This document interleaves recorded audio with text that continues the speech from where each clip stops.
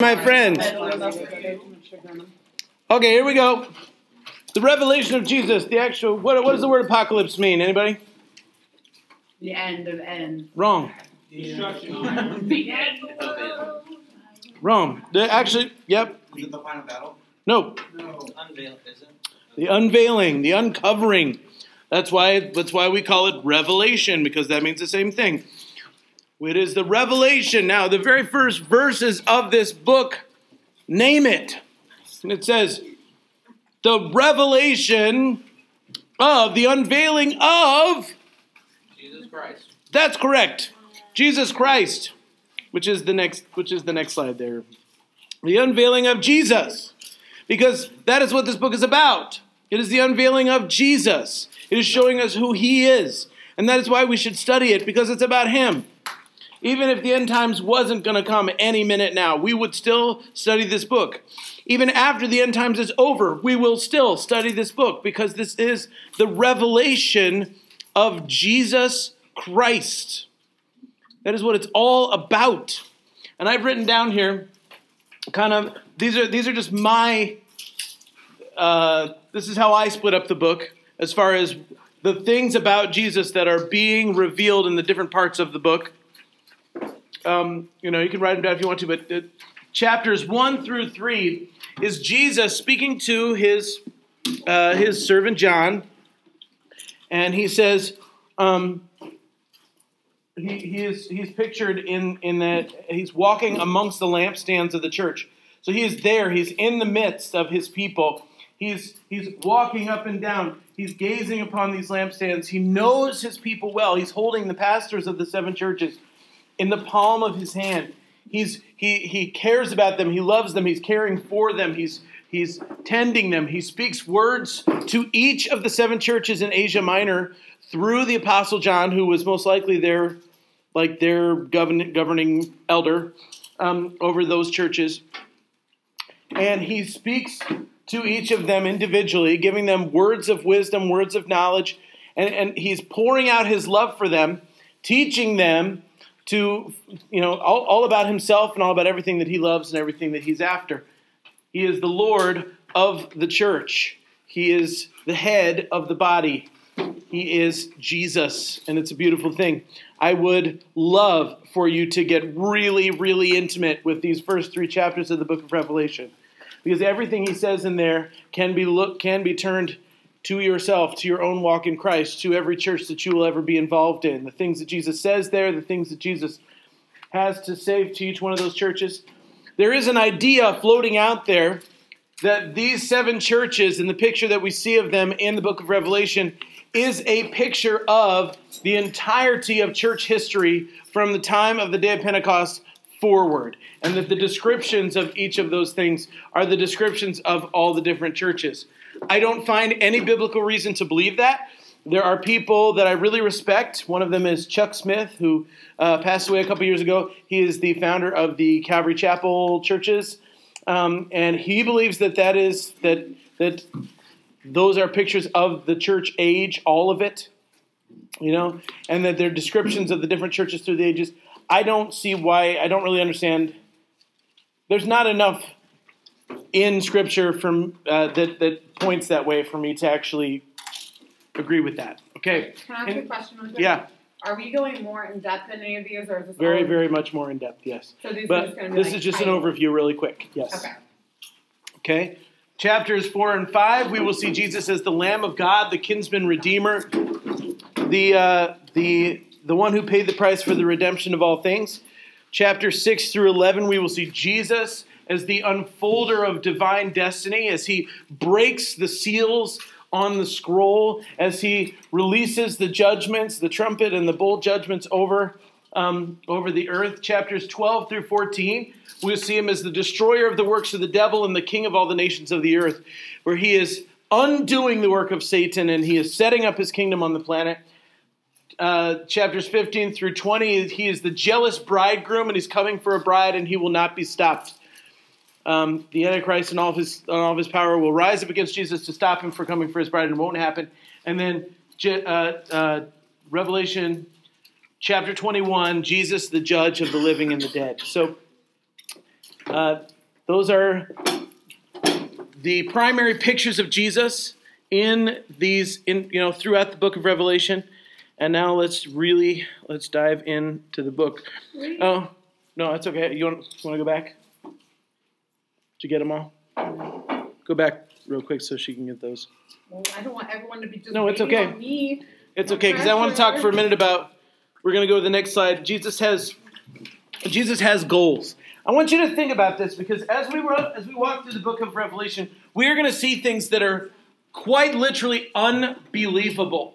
By the time we get to halfway through the seals, by the time we get to just part way in to what Jesus is doing, fully 1/3 of the population of the planet will be dead. Okay, right now, there's somewhere in the neighborhood of 7 billion people on the earth. 7 billion. Okay? That's a heck of a lot of people. 1/3 of 7 billion is just a little over 2 billion people. Before we even get halfway through the seal judgments, okay? And there are 21 judgments that we walk through in the book of Revelation. 21. The seals are just the first 7. Before we even get halfway through the first 7, more than 2 billion people will be dead. 2 billion. More than 2 billion. 1/3 of the earth's population will have perished before we even get halfway through the first set of 7. Think about that for a minute. That is terrible. That is horrible. 2 billion people, my friends, is 7 times the population of the United States.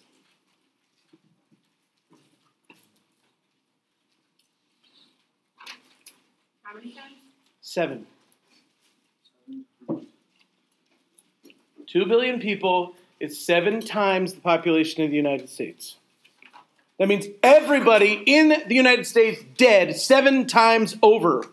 That's how many people will be dead before we even get halfway through the first set of 7 judgments, and there's still another, 14 judgments left. Why would Jesus do this? Jesus doesn't do anything flippantly. He loves every single one of those people. He died for every single one of those people. He wants to see them come to salvation, and yet they will die without him. 2 billion people. And it gets to be way, way, way, way more than that. By the time we get to the end, there's very few people left in the earth in comparison to today. Okay? Jesus has goals. There are things he's trying to accomplish, okay? And here I just listed 4 of them, and we'll probably run into a few more. Number 1 on the list is to demonstrate that human authority, when out from under the rulership of God, brings only brokenness. Jesus is going to make it very clear that when God takes his hand of grace off of the human race, things get ugly and fast. Okay, we need him. Number 2 is to bring justice to his people who've been tortured and murdered for thousands of years. That is Jews and Christians. He is going to bring justice. Jesus said, vengeance is mine, and he meant it. And here's where he's going to mete it out. He has suffered the death. There have been more people martyred this year than any year in human history. And Jesus is not okay with it. He's not happy about it. He doesn't seem to be doing anything about it right now, but he will. And this is when he will. Even just like the Roman... all the way back. Jesus said, vengeance is mine. I will repay. No, I mean like the people getting martyred like this year. Yeah. There's more people being martyred. There's more people that will be martyred this year than in any time in Christian church history.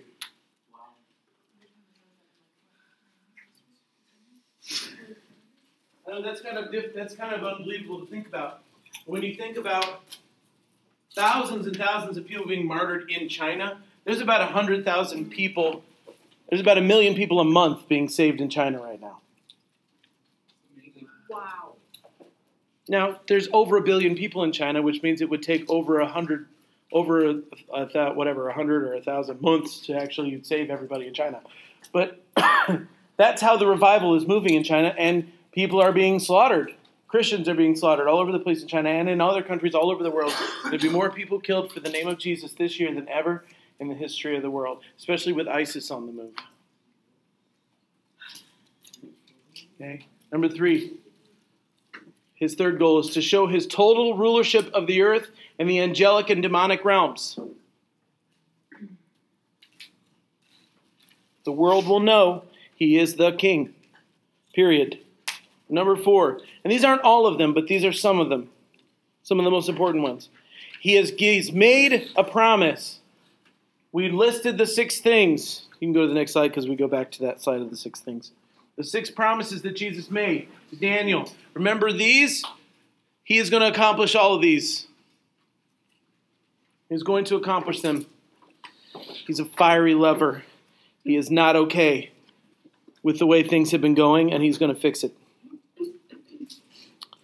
All right, let's go to the next slide. Revelation chapter 4. Oh, what? Yeah, I love this picture. Check it out. Wait. Is this the picture you used for the cover art for your guys' All Missions Worship thing? No, Oh. It looks like it. I don't think so. No. All right, we're going to look at Revelation chapter 4 and 5. This is really important that you understand what's going on here.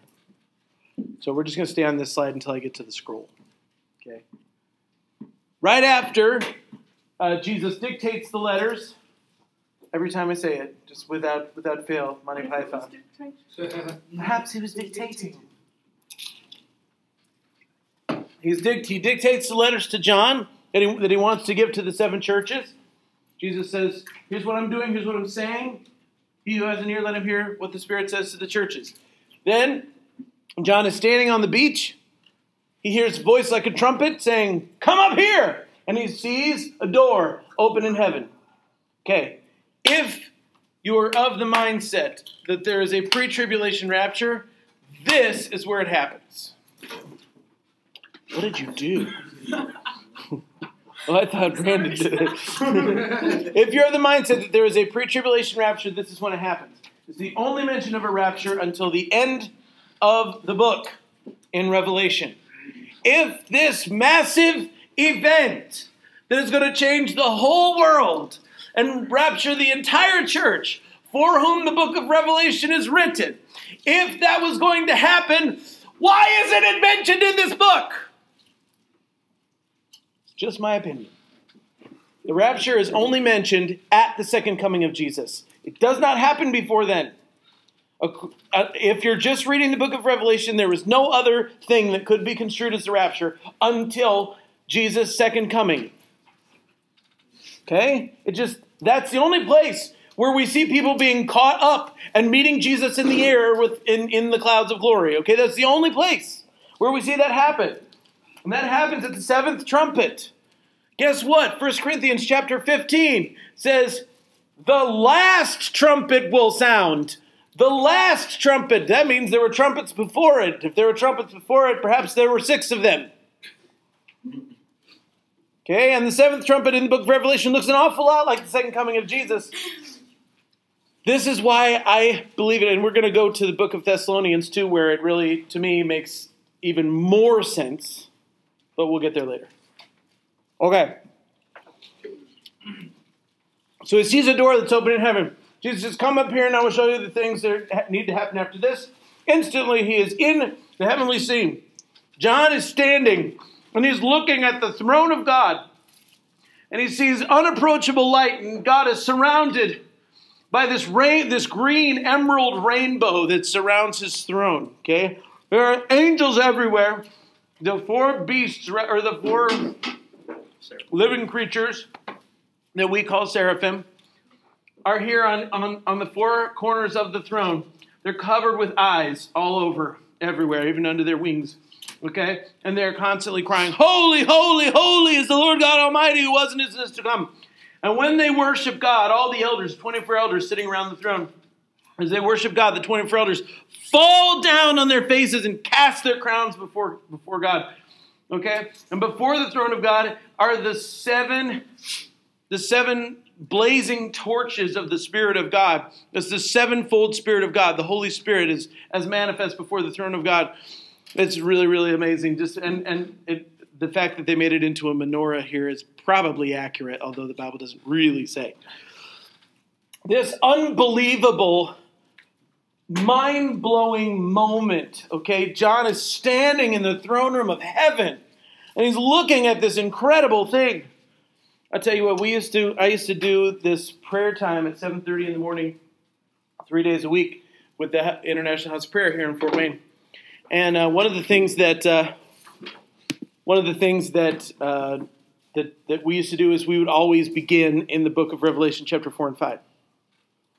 We did that because this guy came from the Chicago House of Prayer.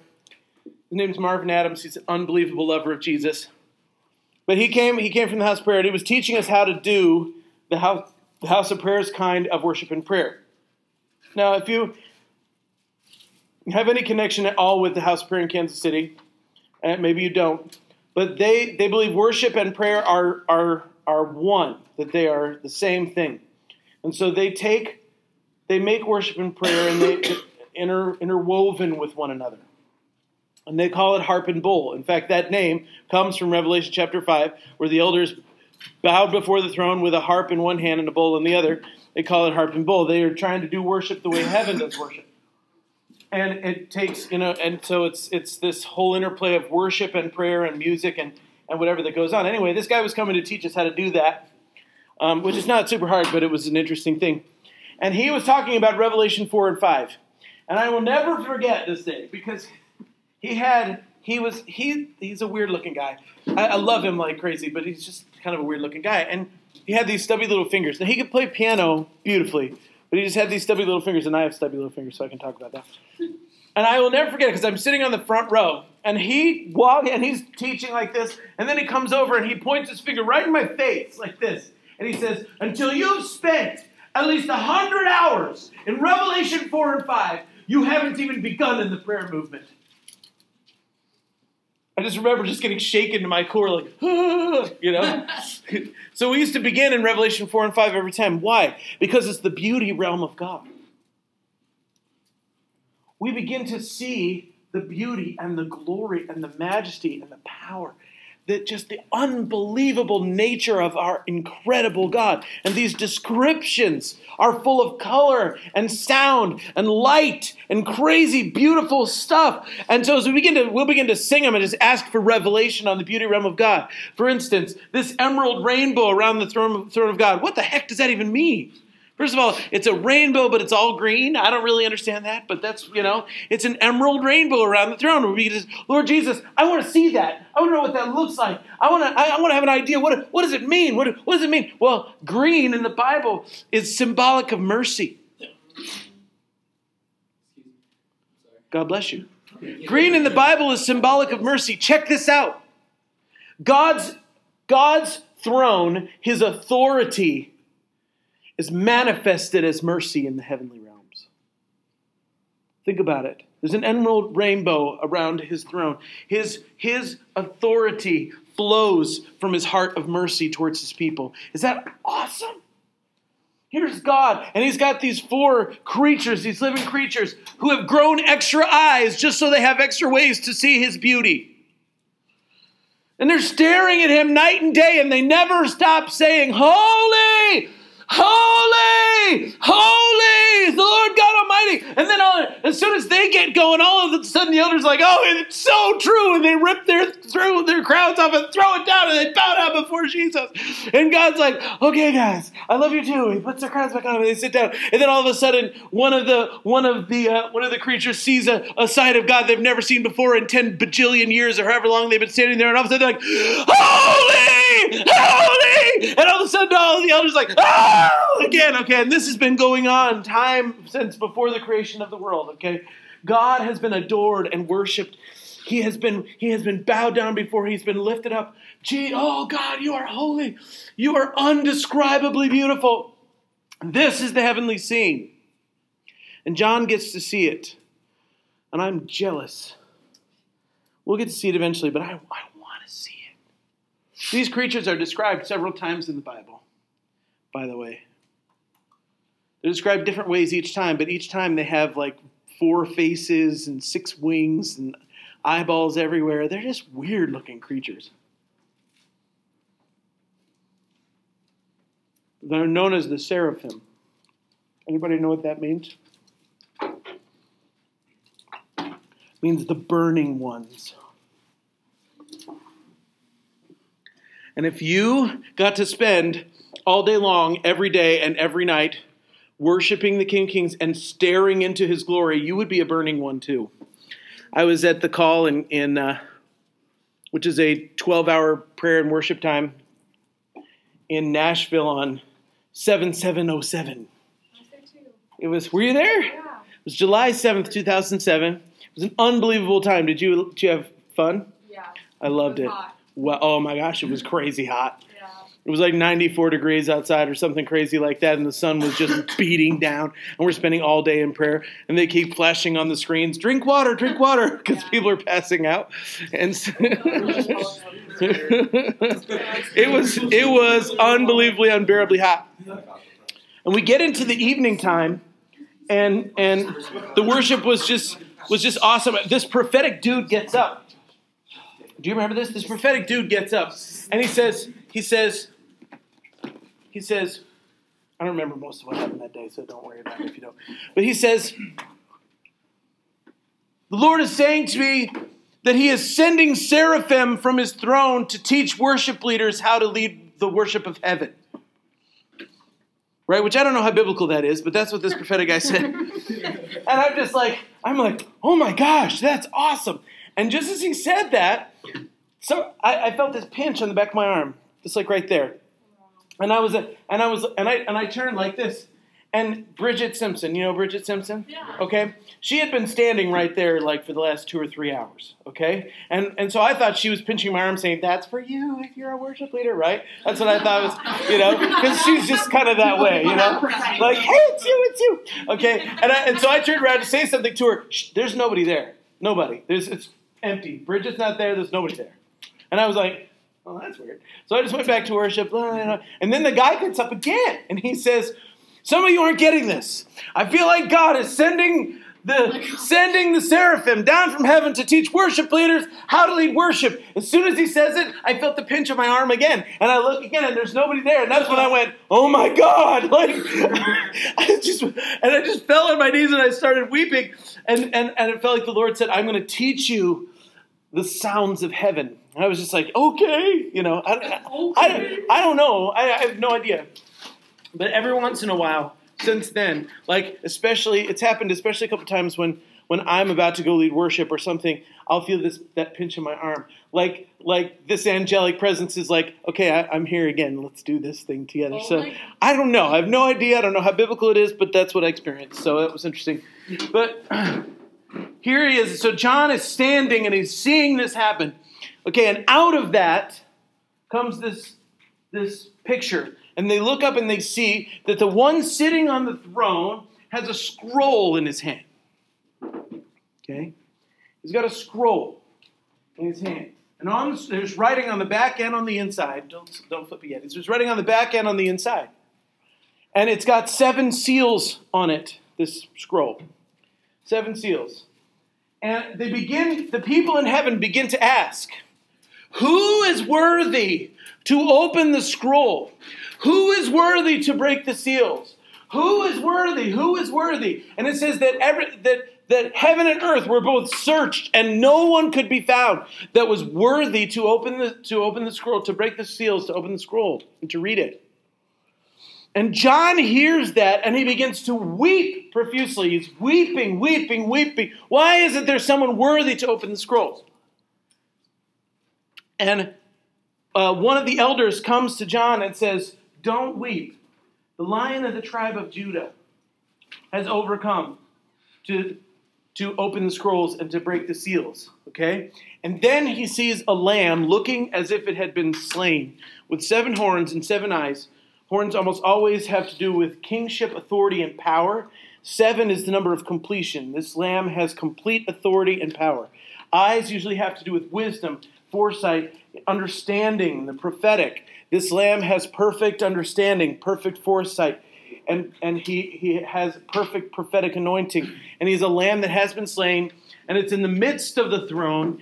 And the lamb himself is worthy to open the scroll and open its seals. Now, what the heck does all of that mean? Anybody? Okay. Well, yes, it's Jesus. Obviously, it's Jesus. Okay. Go ahead and go to the next slide. Here's the scroll. And here's a picture of what scrolls would look like back in those days, like this. And here's the wax seals that would have to be opened for the scroll to be unrolled. Okay? And there's 7 of them on this because somebody put that together. Check this out. Check this out. We have Jesus. Okay. We have this scroll in the hand of God. The scroll is the title deed to the earth. It's the prophetic destiny of creation. Okay? When God created man, why did he create him? What job did he give him? Anybody? It's Genesis 1. It's pretty simple. Name the What was the animal. point? Yeah. To worship him. Yeah, but no. To watch over his creation. You're close. No. Yeah. It's just to be with God. No. I mean, yes, that's his. But he gave him a job. Yes, name the animals, but that was a part of this job. His job was, exactly, his job was to be the ruler of God's creation. Now that's under God's authority, in submission to God's authority, but man was meant to rule the earth. That was our job. That's why we were created. Let us make man in our image, that he might rule over all of the beasts of the field and the birds of the air, blah, blah, blah, blah. That's what God said. When he created us to rule. And the word rule in Genesis is actually the word radah, which means to put your foot on someone's throat. To subdue. To rule creation. That was our job. That's our job. Okay? Do you know what we did with that job? We sold it for a piece of fruit.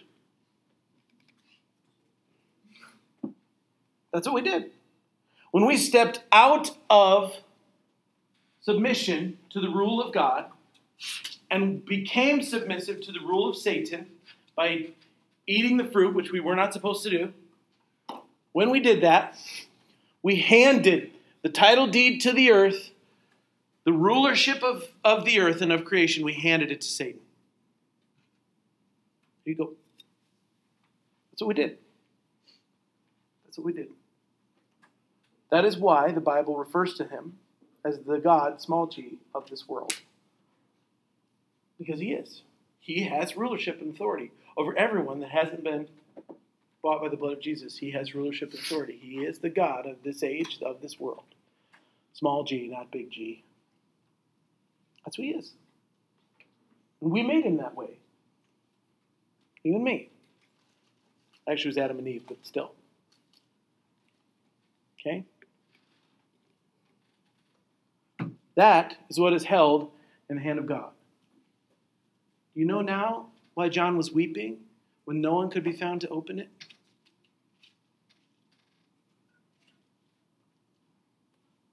You know now why John was mourning when there was no one on earth or in heaven that could buy the land, that could buy the earth back? Just a minute. Do you understand? The destiny of the world belonged in the hands of the evil one. And we couldn't unlock it. We couldn't open it. We couldn't make the destiny that God had planned over us, over this world, what it was supposed to be, because we sold it and we weren't worthy to open it. What you got, Scott? Just about that. Okay. I was going along the same thing. None of us were worthy. No one could be found that was worthy, because none of us was worthy. Now, the kinsman redeemer. No, we're staying here. The kinsman redeemer.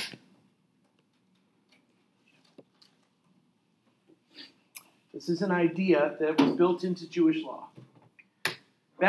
Once God gave the promised land to the Jewish people, okay, he said, here's the deal, guys. I am giving each of your families, like big family, like the whole family name, like Levite, okay, all the different tribes of Israel. He gave each of the tribes, each family, a portion of land in in Israel, in the Promised Land, right? He parceled it out to the different families all along the line the way that he saw fit. Okay? And God said to them, here's the deal. These lands belong to your family forever. You're not allowed to sell them permanently to anyone. You're not allowed to do that. Can't. It's against the law. So, if you own a piece of land and you need to sell it, maybe you need the money, whatever, you want to sell it, you can't use it, etc., you either have to, number one, sell it to somebody that's inside your same family so it stays in the family, or you can sell it to someone else, but you have to arrange that after 7 years, you will get it back. You'll get it back for your family. Now, they would get it back, but they had to pay for it. They had to buy it back from these other people. So basically, it was a way of loaning money. God had forbidden the Jews to borrow money, which is fascinating. Yeah, right? Don't you wish he had forbidden us to borrow money? Oh, wait, he did. But we still do it, and whatever, I still do too. So, but he had forbidden the Jews. I know. I said wrong. Can we Okay? came around that part? I have a student loan. Yeah, I do too, sweetheart. More than you. No, I wouldn't. I'm on my own. So, what happened was they would sell their land to somebody else for the money for a while. Okay, and then 7 years later, they were supposed to have the money to buy it back. But say 7 years later, things went bad for you, you don't have the money to buy your land back. Legally, you have to. You must. So, if you couldn't do it, you could find someone else in your family who did have the money, who could buy it back for you. Okay? That person was called a kinsman redeemer. That's what they were called. They were redeeming the land. That's what that word means. Redeems, to get back. Okay? They were redeeming the land for you, and they're your kinsman. That just means they're a family member. Okay? Kinsman redeemer. Okay, one of the most famous things of this is in the book of Ruth. Right? Okay? Naomi, Ruth's mother-in-law, her husband died, and then her boys died. Ruth was the daughter-in-law. She wasn't an Israelite. She was from another place. And so women weren't allowed to own property. Sorry, ladies. That's just the way it was. So the inheritance of Ruth's husband and her sons was over. It was gone. There was no way for her there was no way for the land that was supposed to stay in Ruth's family to stay in that family. There was no way for that to happen because there was no male heir to the family. But what Ruth did was she sought out a kinsman redeemer, and she went to Boaz. Okay? And she went to him and she said, I can't own the land, but you can. Will you take care of me in my husband's, in my husband's absence?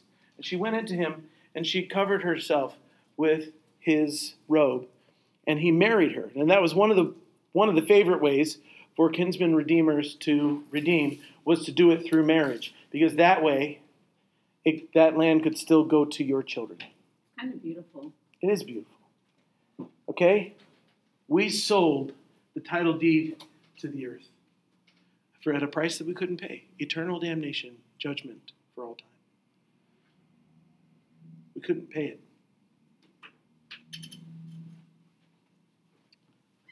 But Jesus became our kinsman. This is why he had to become a man. He became our kinsman. He paid the price that we couldn't pay. He lived the life we couldn't live. And he bought back the earth for us. Don't weep, John. Don't weep. The Lamb of God. He has prevailed. He has paid the price that humanity could never pay. He has won back the inheritance of mankind, the destiny of mankind. Don't weep. He is worthy. Now, when it says worthy, that means, number one, that he paid the price. Number two, it means he's a kinsman. He had to have the money and he had to be a family member. So he left his throne and he became a family member so that he could buy back what we foolishly sold and give it back, give the destiny of the world back to us. Is that unbelievable or what? I mean, think about that for a minute.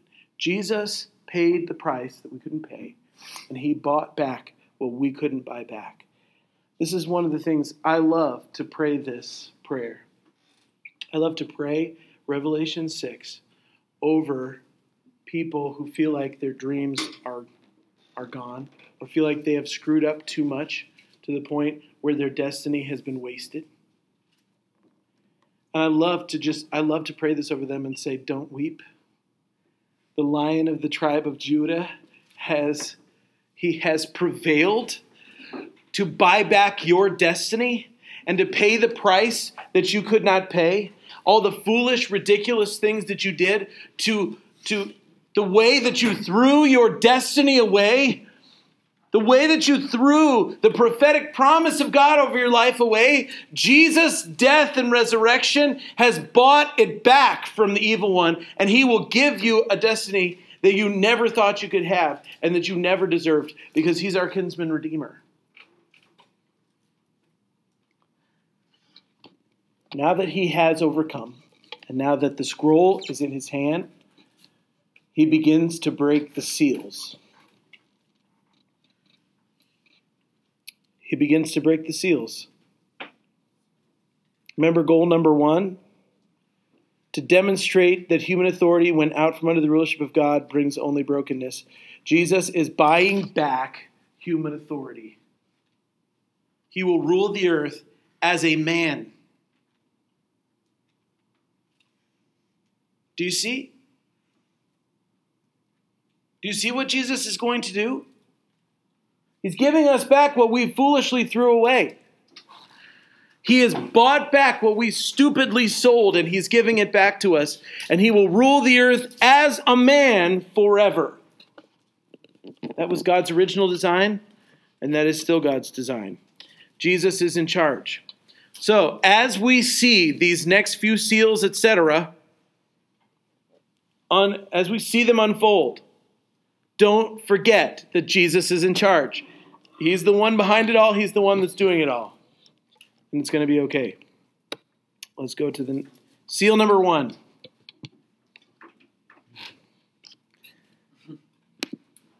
Oh boy, take a deep breath. What chapter is this in?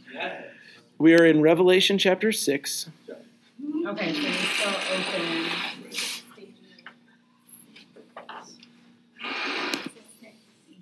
Confusing. We are in Revelation chapter 6. Antichrist. All right, I'm gonna go find it here. Revelation 6.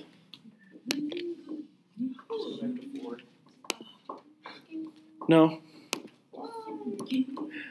it's okay. We go back to heaven a bunch of times in this in the book of Revelation, and it's going to be okay. And I want you to know that I'm going to be absolutely plowing through the book of Revelation because we don't have time. Okay, I'm going to be sprinting through this book, so just be aware of that and try and keep up.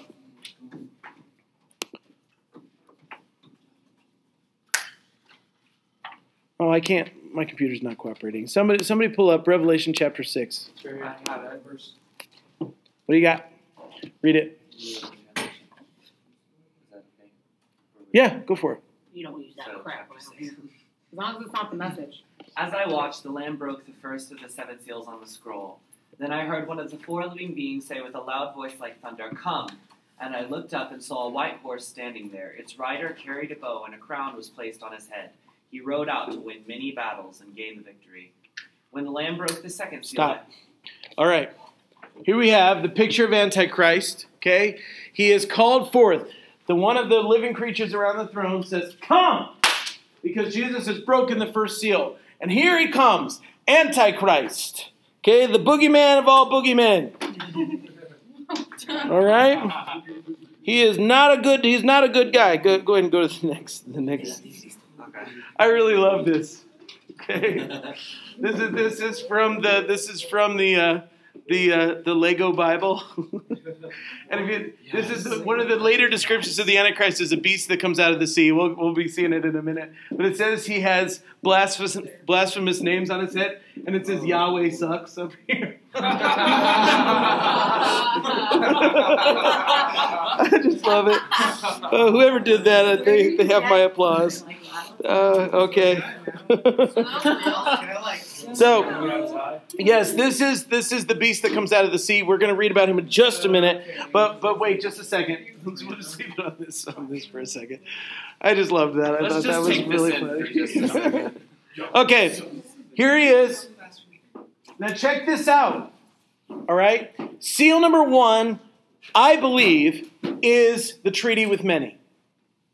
Okay, is Daniel 9:27. I think seal number 1 is Jesus saying, let's start the clock again. And he breaks the first seal because he is jealous for the destiny of mankind to be fulfilled. Woo, come on now. He is ready. He is ready to see mankind become his bride forevermore and evermore and evermore. And it's time. He is fed up. He is ready. God the Father says, go get your girl. Snap. Number 1. He breaks the first seal. I'm going to do this thing. And out comes Antichrist. Now, this is what's going on. Understand that especially these first few seals, okay, these first 5 seals are Jesus going after goal number 1, demonstrating that human authority without the power of God brings only brokenness, pain, destruction, and difficulty. So these seals are Jesus removing his restraining hand from the rulership of mankind. Up until this time, Jesus has been stopping Antichrist here, stopping Antichrist there, stopping Antichrist here, stopping Antichrist there. When we get to the book of Thessalonians, 2 Thessalonians, where it talks about Antichrist, it's going to say, you know what has been holding him back. And when it's removed, that's when he'll come. Not until then. Okay, so here's what's been going on. Jesus has been holding this thing down all of this time. Now Jesus is saying, I'm going to let you do what you want to do. You want to rule yourself? Go ahead. I'm not going to stop you anymore. I'm going to allow the evil of mankind to be fully demonstrated as what it is. I'm going to take my hand off. These aren't direct. This isn't God directly sending a meteorite to smash into the earth. That's coming, but that's not what God is going on. Right now, God is judging us just by letting us do what we want to do. Have your parents ever done that? What? No, not a meteorite. Have your parents ever said, you know what? Fine, you want to do it? Go right ahead. Yeah. Right? And was it ever good? No. It was never good. You always end up in trouble. And that's exactly what Jesus is doing. He's going, you know what? You want to rule yourself?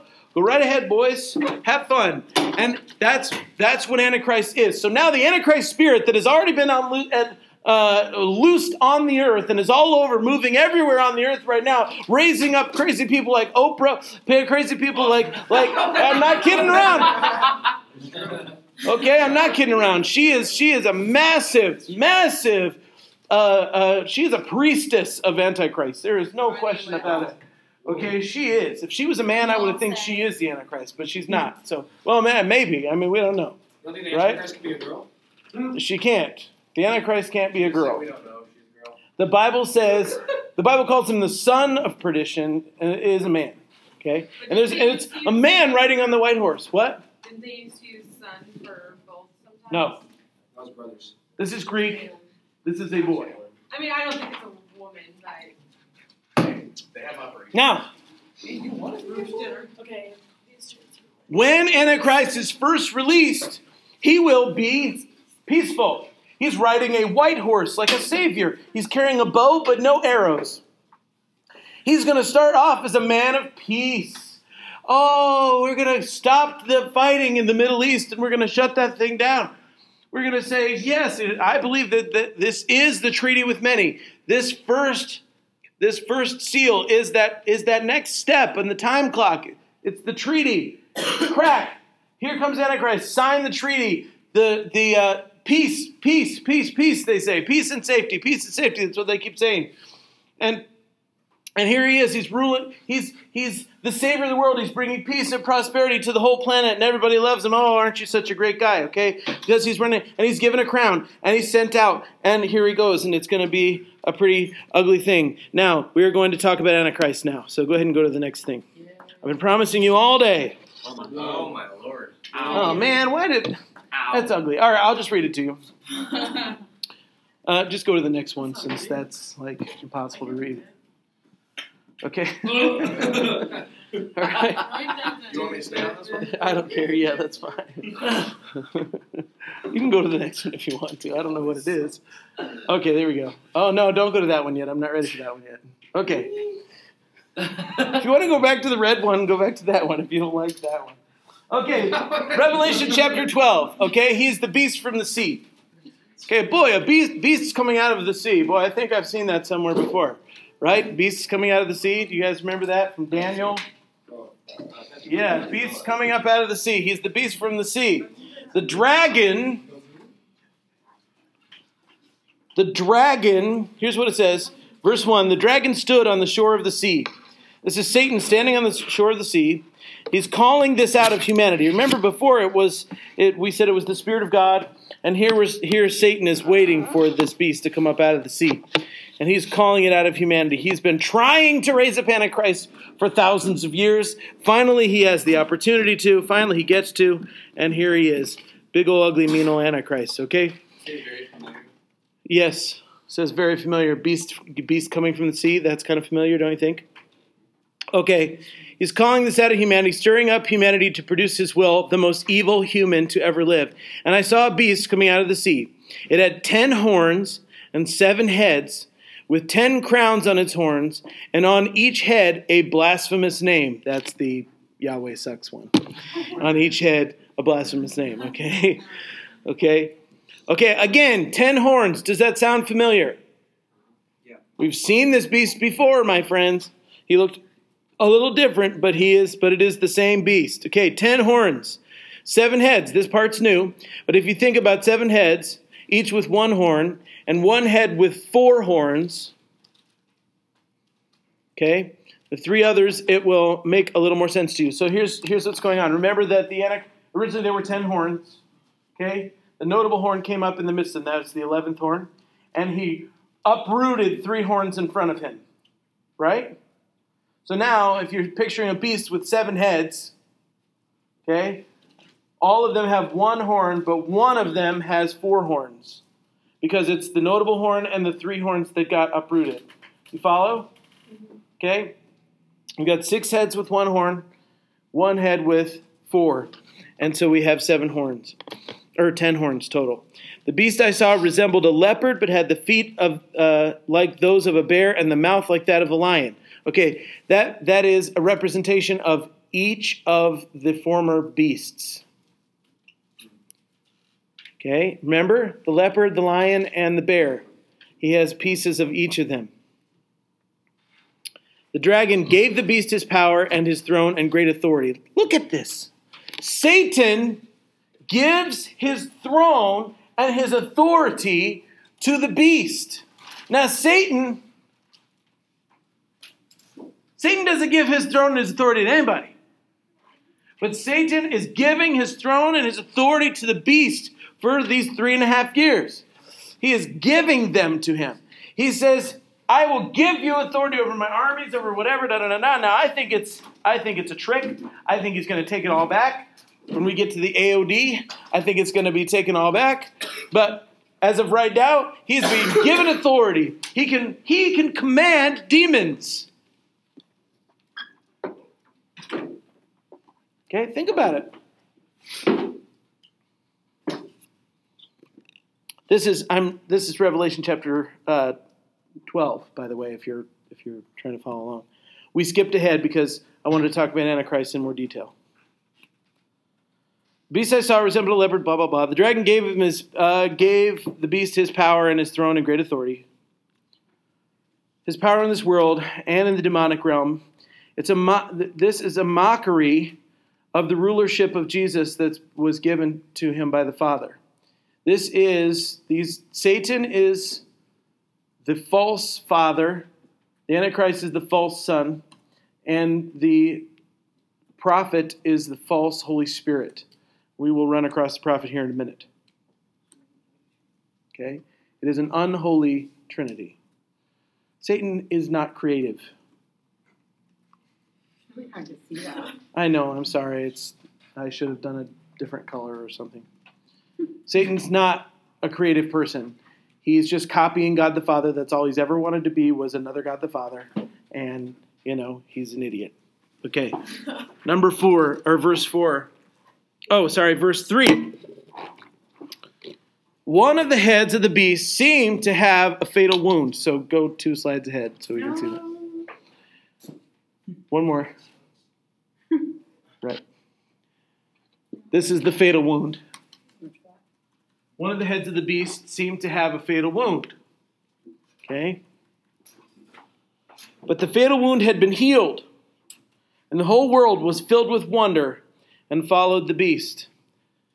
This fatal wound that was healed is the reason that we believe the Antichrist will be assassinated at some point and resurrected before he begins his full reign.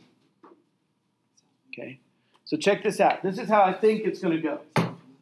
Ready? Follow this logic. This is how I think it's going to go. Antichrist is released with the opening of Seal 1. As we're going to see in a minute, Seal number 2 is World War. Okay? We'll get there. But Seal number 2 is World War, and it's going to be this war that's unleashed on the planet. Okay? Here's how I think it's going to go. With the opening of the first seal, the Antichrist comes onto the scene. And he begins to lead or becomes a part of the false church, which is called the harlot Babylon, the mystery religion, the harlot Babylon. Okay, we'll learn more about her in a little bit later. But I like to call this the idea revolution, harlot Babylon, because this is what's going on. The earth is being swept over by the spirit of Antichrist, and the great delusion is moving all over the planet. Anyone whose name is not written in the Lamb's Book of Life is being convinced that Antichrist is the Savior of the world, that Antichrist is worthy to be followed. At the very least, they think he's a great guy. At the very best, they think they should worship him. Okay, this is prior to the AOD. We're not even there yet. Okay, but people are beginning to follow this man, and they love this church that he's a part of. Okay, which is called I like to call it the idea revolution, but the Bible calls it harlot Babylon. And it's this connection of all the religions into one. It's this kind of idea that it's this idea that's kind of like there's the divisiveness of religion, blah blah blah blah blah. You know what I'm talking about. The people talk about it all the time. How religion is like the worst thing that's ever happened to mankind, and how all these religions have only ever stirred up trouble. They only make people hurt each other. We hate them. We want religion to be gone from the earth. Okay, that's going to be kind of the diatribe of harlot Babylon.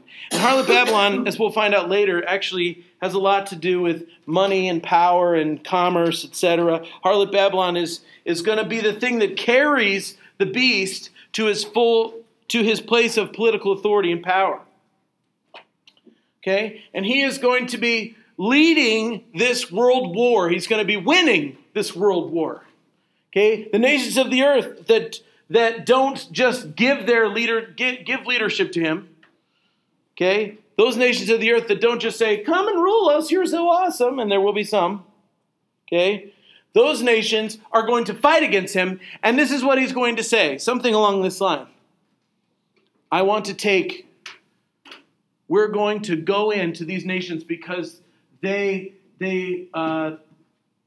they're oppressing people. We're going to liberate people. We're going to set them free.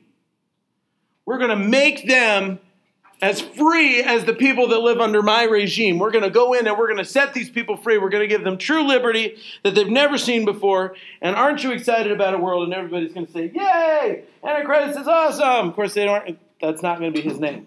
People aren't going to be calling him Antichrist, okay? Relax. Okay, the Antichrist. So we get a little way along the line, and eventually, at some point in time, Antichrist gets killed. And the Bible says that that the wound in his head is caused by a sword. Now, is that going to be a literal physical sword where somebody walks up and is like, ah! Okay, that's what happened in the Left Behind books. Remember the guy took the thing and shanked the Antichrist when they were on the thing?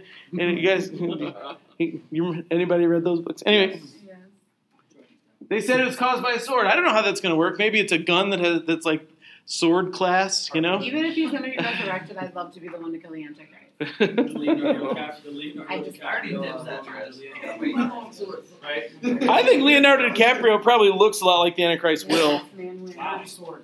And I nothing against Leo. I mean, Is it just because he's never it's just because he's everybody's going to love Antichrist. They're going to think he's the most, he's going to be incredibly handsome. He is a celebrity. And he's going to be the greatest celebrity the world has ever seen. The whole world will love this dude. They're going to just think he's awesome. Okay?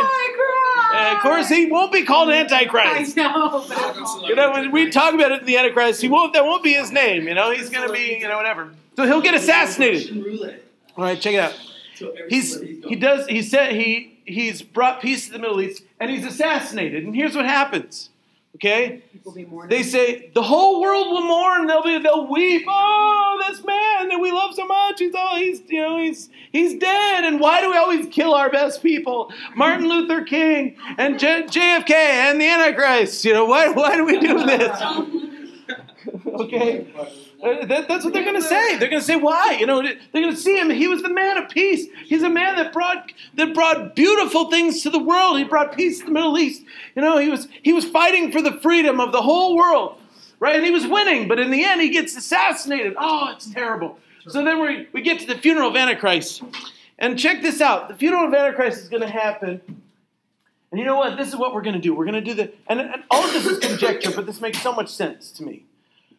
Let's have the funeral of the Antichrist at the most powerful symbol of all that he's accomplished. Let's do it at the new temple in Jerusalem. Right? Let's have the funeral there. That postcard I talked about with the picture of the temple and the Dome of the Rock, sitting there next to each other and this beautiful piece. And let's do the funeral of Antichrist right there. Okay? And the false prophet is going to get up. And he's going to be like, this was a man who loved the world. This was a man who brought peace. This was a man who was beautiful. This is a man unlike any other man. And then he's going to say, in fact, he is unlike any other man. And he's going to turn around. And Antichrist is going to sit up in the coffin. At his own funeral. He's going to sit up in the coffin. And he's going to get out of the coffin and say, guess what, folks? I am a man unlike any other man. I am Messiah. My fatal wound has been healed. Yes. The only thing I could think of is everything else. Exactly. Very, very, very, very much. Yes. Yeah. Can I just say, if any of you guys happen to be deceived enough to follow the Antichrist, if you sit in there crying at his funeral and he sits up in the grave, then you're going to know. Oh, yeah, but what he does next is even more telling. Because he's going... He is raised from the dead. He's going to say that the stories about Jesus, those were just prophecies about me. They weren't real. Those were just prophecies about me. I'm the true Savior. I'm the true Messiah. And he's going to turn around and he's going to walk into the temple of Jerusalem. He's going to knock over whatever's in the Holy of Holies. He's going to stand there and sit down and say, I am God. You worship me or you die. And the whole world will see this happen. And a lot of people are going to be like, finally, right? Most of the world will stand up and cheer. That's that line when they vote Palpatine extra powers in that one scene, and everybody's cheering. And then Natalie Portman says, "So this is how freedom dies," to cheers and applause. That's exactly what's going to happen. That is exactly what's going to happen. He's going to walk into the temple, declare himself God, and most of the world is going to say, "We knew that already," and they're going to worship him, they're going to love it. There's going to be huge celebrations. Yay! Okay, the false prophet's going to go, and he's going to set up the image of Antichrist. Let's go to the next slide. I don't know. Oh, you know what? Never mind. Let's go back.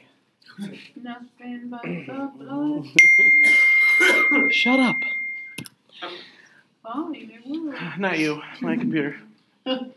He's going to go, and the false prophet's going to go in, and he's going to set up the false image of the Antichrist in the temple, and he's going to give it power to speak. And anyone that doesn't worship the image of the Antichrist will have their head cut off. Yay! Yeah, it's going to be great. Okay, so let's go to the next slide. I'm sorry, the next two slides are both red slides. I'm sorry, I didn't know it would look like this. Okay, this is Daniel 11. You know what, before we go there. Okay. One of the heads of the beast seemed to have a fatal wound, blah, blah, blah. Okay, they will worship him. Verse 5 of chapter 11 or chapter whatever, Revelation chapter 12. The beast was given a mouth to utter proud words and blasphemies and to exercise its authority for 42 months. Do we know that 42 months is 3.5 years? Yep. I saw that today. Okay, 42 months is 3.5 years is 1,260 days. Okay, and the little horn was given a mouth also from Daniel. Remember that? Okay. Verse 6, it opened its mouth to blaspheme God and to slander his name and his dwelling place and those who live in heaven. And it was given power to wage war against God's holy people and to conquer them. And it was given authority over every tribe, people, language, and nation. Again, we saw this in Daniel. Verse 8, all inhabitants of the earth will worship the beast, all whose names have not been written in the Lamb's book of life, the Lamb who was slain before the foundations of the world. He who has ears, let him hear. If anyone is to go into captivity they will go. If anyone is to be killed with the sword they will be killed. This calls for patient endurance and faithfulness on the part of God's people. Now, in the book of Daniel, he gives us a little bit more insight into Daniel chapter 11, talks about the Antichrist again. I'm just going to go through it super fast, but it says he will do as he pleases. He will magnify himself above every other god. This is not a chapter we went through before. He will say unheard of things about the God of gods. He will be successful for a time. He will be a man of war and wealth, and he will be defeated in the end. That's Daniel chapter 11. That's more prophecy about the Antichrist. That whole, he has another vision, and it's all about Antichrist at that time. Now we're going to go to the beast that comes from the earth, which is we're still in Revelation chapter 12. And I'm sorry, we're once again stuck in the red. Then I saw a second beast coming out of the earth that had 2 horns like a lamb, but it spoke like a dragon. Doesn't that say something to you? He looks like a lamb, but he sounds like a dragon. It's the false prophet. He looks like Jesus and a savior, but he will speak just like the enemy. Verse 12, it exercised all authority of the first beast on its behalf and made the earth and its inhabitants worship the first beast, whose fatal wound had been healed. The false prophet will be, he's the false Holy Spirit. He's the worship leader for Antichrist. Okay? Verse 13, it performed great signs and wonders, even causing fire to come down from heaven to the earth in full view of people. Because of the signs it will give power to perform on behalf of the first beast, it deceived the inhabitants of the earth. It ordered them to set up an image in honor of the beast who was wounded by the sword and yet lived. So he will do signs and wonders. He'll call fire from heaven. People will see him do it. Ugly, ugly, ugly. He will set up the image, which is the abomination of desolation. Second beast was given power, this is verse 15, to give breath to the image of the first beast, so that the image could speak and cause all who refuse to worship the image to be killed. The image of the abomination of desolation will be itself demonic and powerful. It will be given breath and speech. Creepy. I wonder if this is some kind of like an android or like a clone of the Antichrist or some kind of, I don't know. I don't know, but it's going to be alive. Really just, ugh. He will kill those who do not worship the beast, and he will institute the mark of the beast. This is verse 16. It also forced all people, great and small, rich and poor, free and slave, to receive a mark on their right hands or on their foreheads.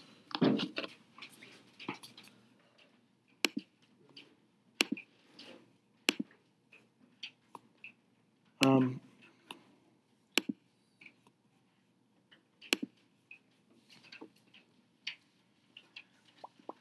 their right hands or on their foreheads, so that they could not buy or sell unless they had the mark, which is the name of the beast or the number of his name. This calls for wisdom. Let the person who has insight calculate the number of the beast, for it is the number of a man, and that number is 666. Okay, yes. So this is the mark of the beast. There is so much speculation about this. People are convinced that, it's going to be this microchip that you put under your skin, and they're going to be, and it might be. It totally sounds something like that. But the Bible doesn't say that. So let's just back it up a little bit, okay? Let's tell you what the Bible does say about the mark, okay? It is a mark. It will be visible. Okay, we know it will be visible. So if it is a microchip, there'll also be some kind of tattoo. Some visible mark that's going to be put on your hand or on your forehead. Okay, the back of your right hand or on your forehead. It will be a visible mark. What? Who would choose that on their forehead if you could have it on your hand? See them. Google and Antichrist are working together. Well, I knew that already. That's For big. somebody who's really. I think the Antichrist is Steve Jobs just returned from the dead. Whoa. I'm just kidding. Oh. That's why my mat keeps throwing itself on the floor. It's like, no! Just kill me. That was the idol. There's a bunch of people that were like, we'll be wearing the Apple Watch. I wonder. No, whatever. Heck yeah. Okay. You mean I'm going to get a free Apple Watch? I'm in. I don't care.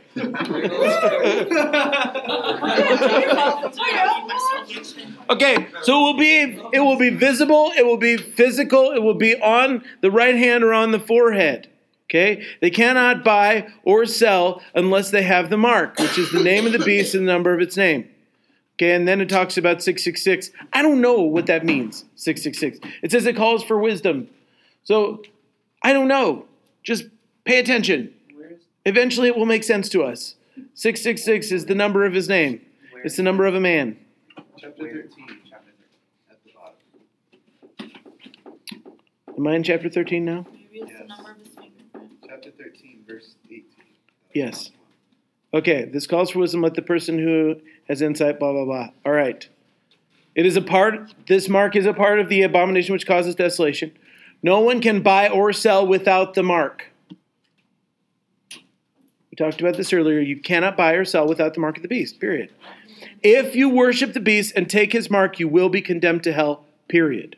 Now, somebody, I don't remember who it was it you, Biff, asked me, can you be forced to take the mark? Okay, later on in Scripture, and I think we'll run across it when we get there, it says that the ones who are condemned to hell forever, the ones who have worshipped the beast and taken the mark on their hand. So in other words, this is a choice that people are making. So if little children are forced to take the mark, then that's not what we're talking about. This will be a volitional choice of our will to worship the beast and take his mark. Yes? Do you think that it could be a thing like, okay, you don't like the government, a lot of people think it's the government's going to give it out, but maybe they'll put like a really high tax if you don't have a mark. that gives you a lot of incentive to have the mark. And then people, that's why some people, do you see what I'm saying? The incentive to have the mark is if you don't take it, I will kill you.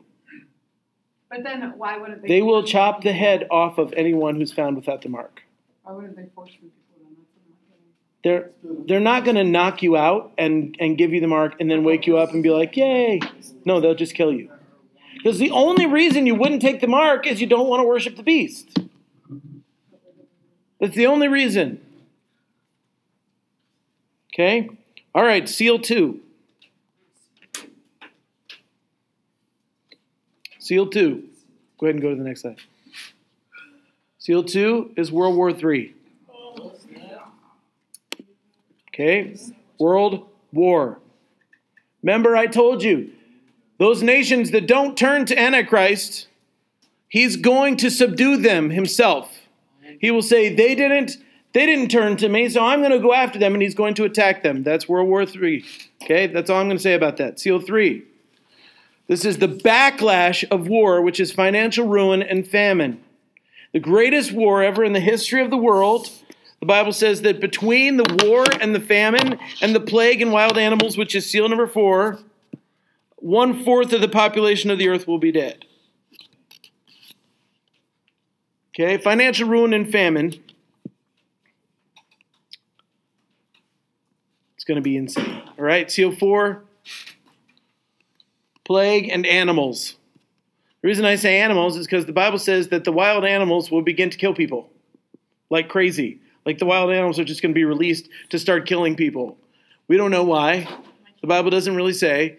It just says that people will die from the wild animals. What? Is he a wild animal?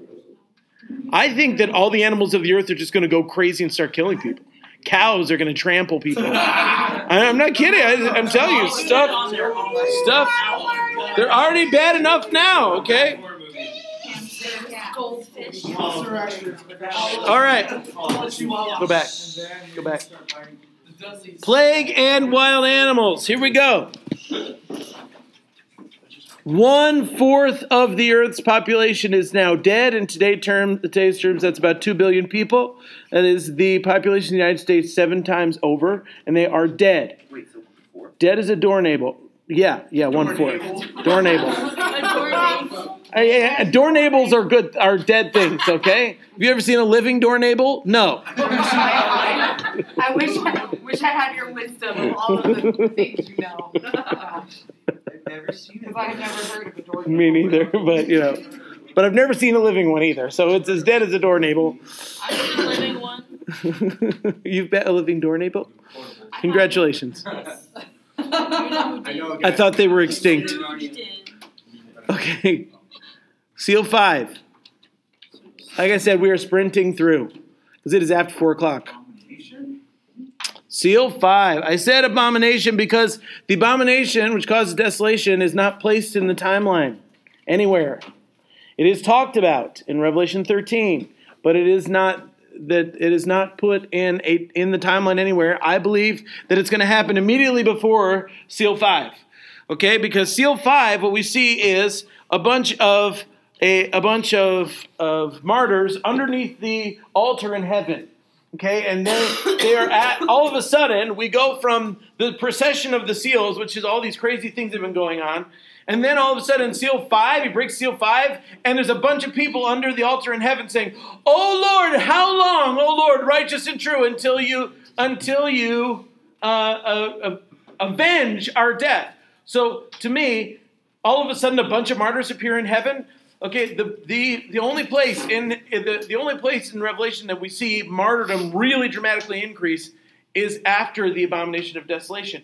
So I believe that this is where it comes. Not only that, but this is where things start to get really hot. Okay, because Seal 6 is nuts. Go ahead. Is this the moment in time that you say that you'll run to get your head chopped off? Yes. Post offices? Yes. Is that what you suggest we do in this time? I don't know. No, I probably won't do it either. But that I always say, what's the point? I just want to walk to wherever the guillotine is and be like, can you show me the image of the Antichrist so I can pee on it? Just like, oh, you want me to bow? All these other people are bowing down. Oh, great Antichrist. And I'm going to be like, just hold on a second here. I just pee on it. Oh, no, they're going to kill me now. Oh, I didn't know that was going to happen. Bye, guys. Okay. Now remember, go back to seal 5 real quick. I'll see you when you're being thrown Right in the here. hell. This line right here is the 1260 days. This yellow line on the timeline is the 1260 days, and it begins at the abomination which causes desolation. It begins at the AOD. All right, that's where it starts. Boom. 1260 days. Start the clock because Jesus is coming back 1260 days after that happens. That's the promise of Scripture. Let's go. 1260 days. That's all we got left. Yeah. Okay, so that's like... That's 3.5 years. Right, that's 3.5 years, I understand. But what I'm saying is, you think that all the Christians are going to... No, not all the Christians are going to last through, but do you think there'll be some left at the end of the... Oh, yeah, there will. All during this time, and we haven't talked about this much at all, but all during this time, the greatest revival in human history is going on. People are getting saved by the droves. Why? Because we are the prophetic church, and we are telling everybody what's going to happen before it happens. Guess what's going to happen next? He's going to go into the temple. You think he's dead? No, he's going to be raised from the dead. Okay? Probably 3 days later because he's a copycat. He's going to be raised from the dead from the whole world, and then he's going to tell everybody they have to worship him. People are going to, that's not true. He's a man of peace, and how dare you defame his name, blah, blah, blah, blah, blah. Trust me, it's going to happen. And when it does happen, people are going to go, hey, he was right. And they're going to say, Jesus, this whole Jesus thing is kind of real, maybe. Who knows? So they're going to turn, and they're going to come back to the Lord. Okay? Not only that, we are going to be performing signs and wonders unlike anything anybody's ever seen, because the Bible says, in the last days I will pour my spirit on all flesh, my sons and daughters will prophesy, blah, blah, blah, blah. We're going to be walking in incredible authority and power. It's going to be awesome. Revival like nothing we've ever seen. Yeah. So like that really cheesy scene from Left Behind where he comes out singing the hymn and everybody freezes. Yeah. I don't remember that scene. It's Who comes out singing the hymn? 2 witnesses at the wall. Oh, yeah. I don't remember that scene. Anyway, so yeah, there's going to be crazy, crazy awesome stuff. All right, so that's Seal 5. I think Abomination and Desolation is very associated with Seal 5. I really do.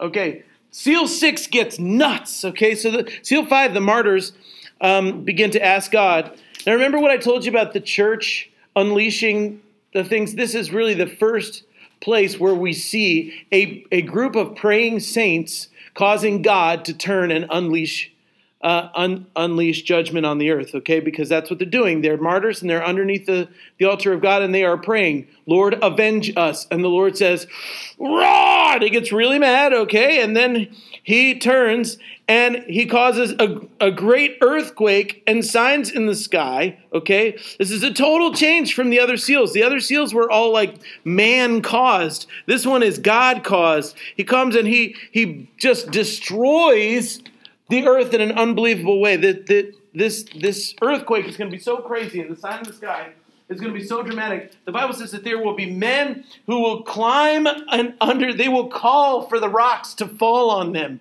Save us from the wrath of the Lamb. They're going to be freaking out because this huge earthquake is shaking the whole earth. It's going to be unbelievable. And there's going to be signs in the sky. It's going to be awesome. Okay, so that's going to be crazy. Seal 7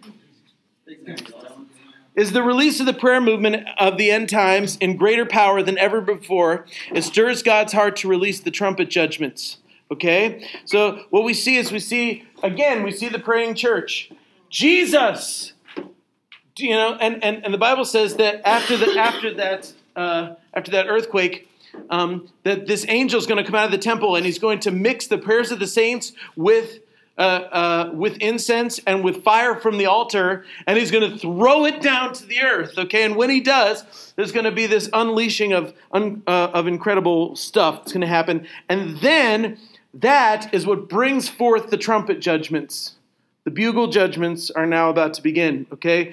The release of the prayer moon of the end times in greater power than ever before. So we're already walking in unbelievable power, and now the prayer of the church goes Woof. Okay? Because we've seen the abomination which causes desolation. We know we only have 1,260 days left, and we are getting ready to be the people that receive Jesus back from heaven. Is it going to be awesome or what? Heck yeah. Okay, so that's seal 7, and we are done with the seals. Let's go to the next thing. Trumpet number 1. And this is the kind of trumpet we're talking about. It's a shofar. It's not a, okay?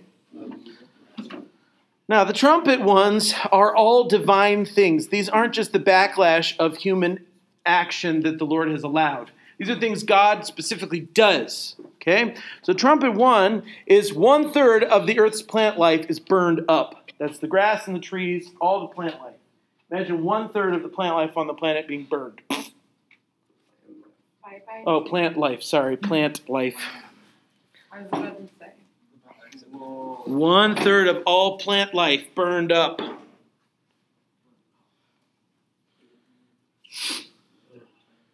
That includes, wheat and corn and etc. Now, the economy of the earth has been in really bad place since seal since seal number 3. Okay? There's been a famine all over the earth since seal 3. We're only 3.5 years into the tribulation at this point, okay? Bad stuff has been happening, all right? 1/3 of all the earth's plant life is burned up. Now, if you're worried, you're saying, no, wait a minute, Josh, you said we're still going to be here for all this. This is going to suck. I don't want to be around. Well, then go to the post office and get your head chopped off. I mean, just go wait under the altar, okay? But the Bible talks about that we will see the same kind of miracles that the children of Israel saw in the desert. So that means God's going to give us food. He's going to give us water. Our clothes won't wear out, okay? None of us will be sick or anything like that. It's going to be awesome, the kind of miracles that we see happen. So when the 1/3 of the plant life burns up, okay, the rest of the world is going to be starving to death, and we're going to be good because we just keep multiplying the same loaf of bread over and over again. Okay? Okay, trumpet number 2. 1/3 of the earth's ocean life is burned up by a volcano or a meteor thrown into the sea. In the book of Revelation, it's a giant mountain covered with fire that is thrown into the sea. Now, there are places on the earth, there are a couple different ones on the earth where they're called super volcanoes, okay? And at any moment they could explode and just cause the greatest tsunamis in the history of the world. There's a couple of them that are right across from the eastern seaboard of the United States. And if they ever split the way that they are going to someday, when it happens, because it is going to happen, when that volcano goes off again, it hasn't gone off for a long time, and when it goes off again, it will cause the greatest tsunami in the history of the world, and that tsunami is going to plow into the eastern seaboard of the United States and kill hundreds of thousands of people. We know this is going to happen. It is going to take place. Scientists are just saying we don't know. There's no way for us to know when, but it is going to happen. So just understand that. Don't live in New York City. Sorry, it's a bad idea. All right?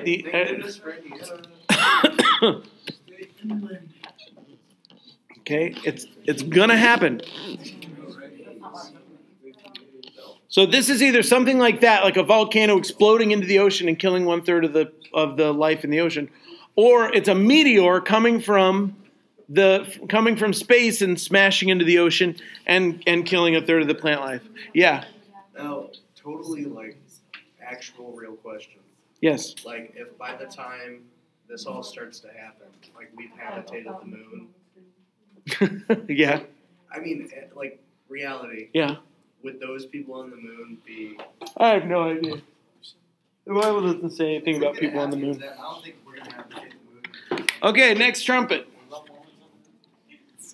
1/3 of the drinkable water is poisoned. Oh, that's great. First 1/3 of the water destroys the world. And then another 1/3. What was the first one? I'm sorry. So 2/3. The first one is 1/3 of the plant life is burned up.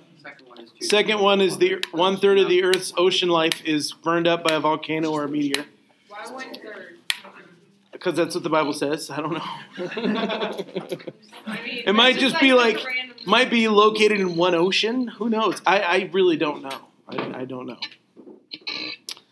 God likes three. But it's, well, this 1/3 motif seems to go all the way through until the 5th of the trumpets. Because the next one, Eric is done in the third one. go to the next one. The next one. 1/3 of the light is taken. We don't know what that means. Now, imagine that. That would make sense though if it was after a volcano. Yes, exactly. That's what I was just about to say. If it was a big volcano, no, you're absolutely right. If there's a big volcano explosion, this has happened more than once, where the ash from a volcano goes up into the atmosphere, and it actually makes the entire world colder than it was. It's very well documented that happens. What's that? One of those happened not too long ago. Like, I think it was, We had, well, it didn't really make the earth colder, but you couldn't fly airplanes in Northern Europe. Yeah. Seriously? Oh, yeah. There's all this ash up in the atmosphere, and they couldn't take jets up there, and so people were stuck in Europe for months. Darn, right? That would suck. No, it wouldn't. I'd love it. I'd be like, oh, darn, I'm stuck. That's just too bad. All right. Number 5. Okay, check this out, and I'm gonna actually demon locusts. No, aren't those the locusts with like the Demon locusts. Check this out. This is just unbelievable. Demon locusts. Okay, I'm going to read it to you.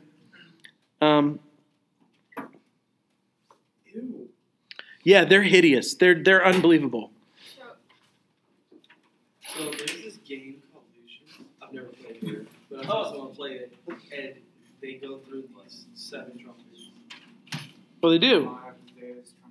Yeah, because they're trying to bring the day of the illusion upon us. Okay, the 7th It's a trumpet. weird game. It really is. It's scary. The 4th angel blows trumpet. The 3rd of the sun was struck on the 3rd of the moon. 3rd of the stars. Okay. All right, then verse 13. We're on chapter 9. The 5th angel blew his trumpet, and I saw a star fallen from heaven to earth, and he was given the key to the shaft of the bottomless pit. And he opened the shaft of the bottomless pit, and from the shaft rose smoke like the smoke of a great furnace, and the sun and the air were darkened with the smoke from the shaft. Then from the smoke came locusts on the earth, and they were given power like the power of scorpions of the earth. They were told not to harm the grass of the earth or any green plant or any tree, but only those people who do not have the seal of God on their foreheads. They were allowed to torment them for 5 months, but not to kill them. And their torment was like the torment of a scorpion when it stings someone. And in those days people will seek death and will not find it. They will long to die, but death will flee from them. In appearance, the locusts were like horses prepared for battle. On their heads were what looked like crowns of gold. Their faces were like human faces. Their hair like woman's hair. Their teeth like lions' teeth. They had breastplates like breastplates of iron, and the noise of their wings was like the noise of many chariots with horses rushing into battle. They have tails and stings like scorpions, and their power to hurt people for 5 months is in their tails. They have as kings over them the angel of the bottomless pit. His name is Abaddon, and in Greek he is called Apollyon. That means destroyer, by the way. The first woe has passed. Behold, 2 woes are still to come. Yeah. Okay, so like going along this whole like volcano motif, it kind of makes sense. Locusts, demon locusts make sense out of volcanoes? No, like you just said, out of the smoke. Yes. So like the smoke that covered the earth, that covered the light. But these are real demons, though. Yeah, I know, but like, them coming out of that. Sure. Now, here's the deal. These particular creatures are probably the angels that have been held in darkness till the end of the world that are talked about in the book of Jude. Okay? So they have been waiting there for a very long time, and now they have been released, and now they are really, really mad. But they have been told not to act like normal locusts and eat the grass and the trees. They are supposed to go and sting all these people who have, who do not have the mark of God on their foreheads. So that's going to be crazy. That's interesting. That is what is called the first woe. Okay, we didn't talk about this, but a minute before, there was an angel that flew in the sky. It says, then I looked and I heard an eagle crying with a loud voice, which probably means a prophetic person, not an eagle, not an angel. heard an eagle crying with a loud voice as it flew directly overhead, "Woe, woe, woe to those who dwell on the earth at the blasts of the other trumpets that the 3 angels are about to blow." So in other words, hello people, if you think it's been bad so far, you wait. These last 3 trumpets are not good. They are going to suck. Okay, so the first woe was those. Okay, now we get to trumpet 6. Question. Yeah. When does the mark, like the seal, God's seal, come into play? We'll talk about that a little bit later. It already came into play. It happened earlier. But we didn't talk about it yet because I'm trying to go fast. Okay. So it's okay, though. We're going to go back. Trumpet 6. Okay, the demonic army is released to kill 1/3 of the people on the planet. The population is reduced by another 1.5 billion people by this trumpet judgment alone. Who knows where we are by this time as far as how many people have actually died. God's prophetic empowering of the church and the 2 witnesses are in chapter 10. God is giving the church on earth special tools to do what they are called to do during this unbelievable time. At the end of the period of the abomination which causes desolation, the 2 witnesses will be killed, but they will be resurrected with the rest of us at the second coming of Jesus. We'll get there in a minute. I shouldn't have read that. So trumpet 6. The angel blew his trumpet. I heard a voice from the 4 horns of the golden altar before God saying to the 6th angel who had the trumpet, "Release the 4 angels who are bound at the great river Euphrates."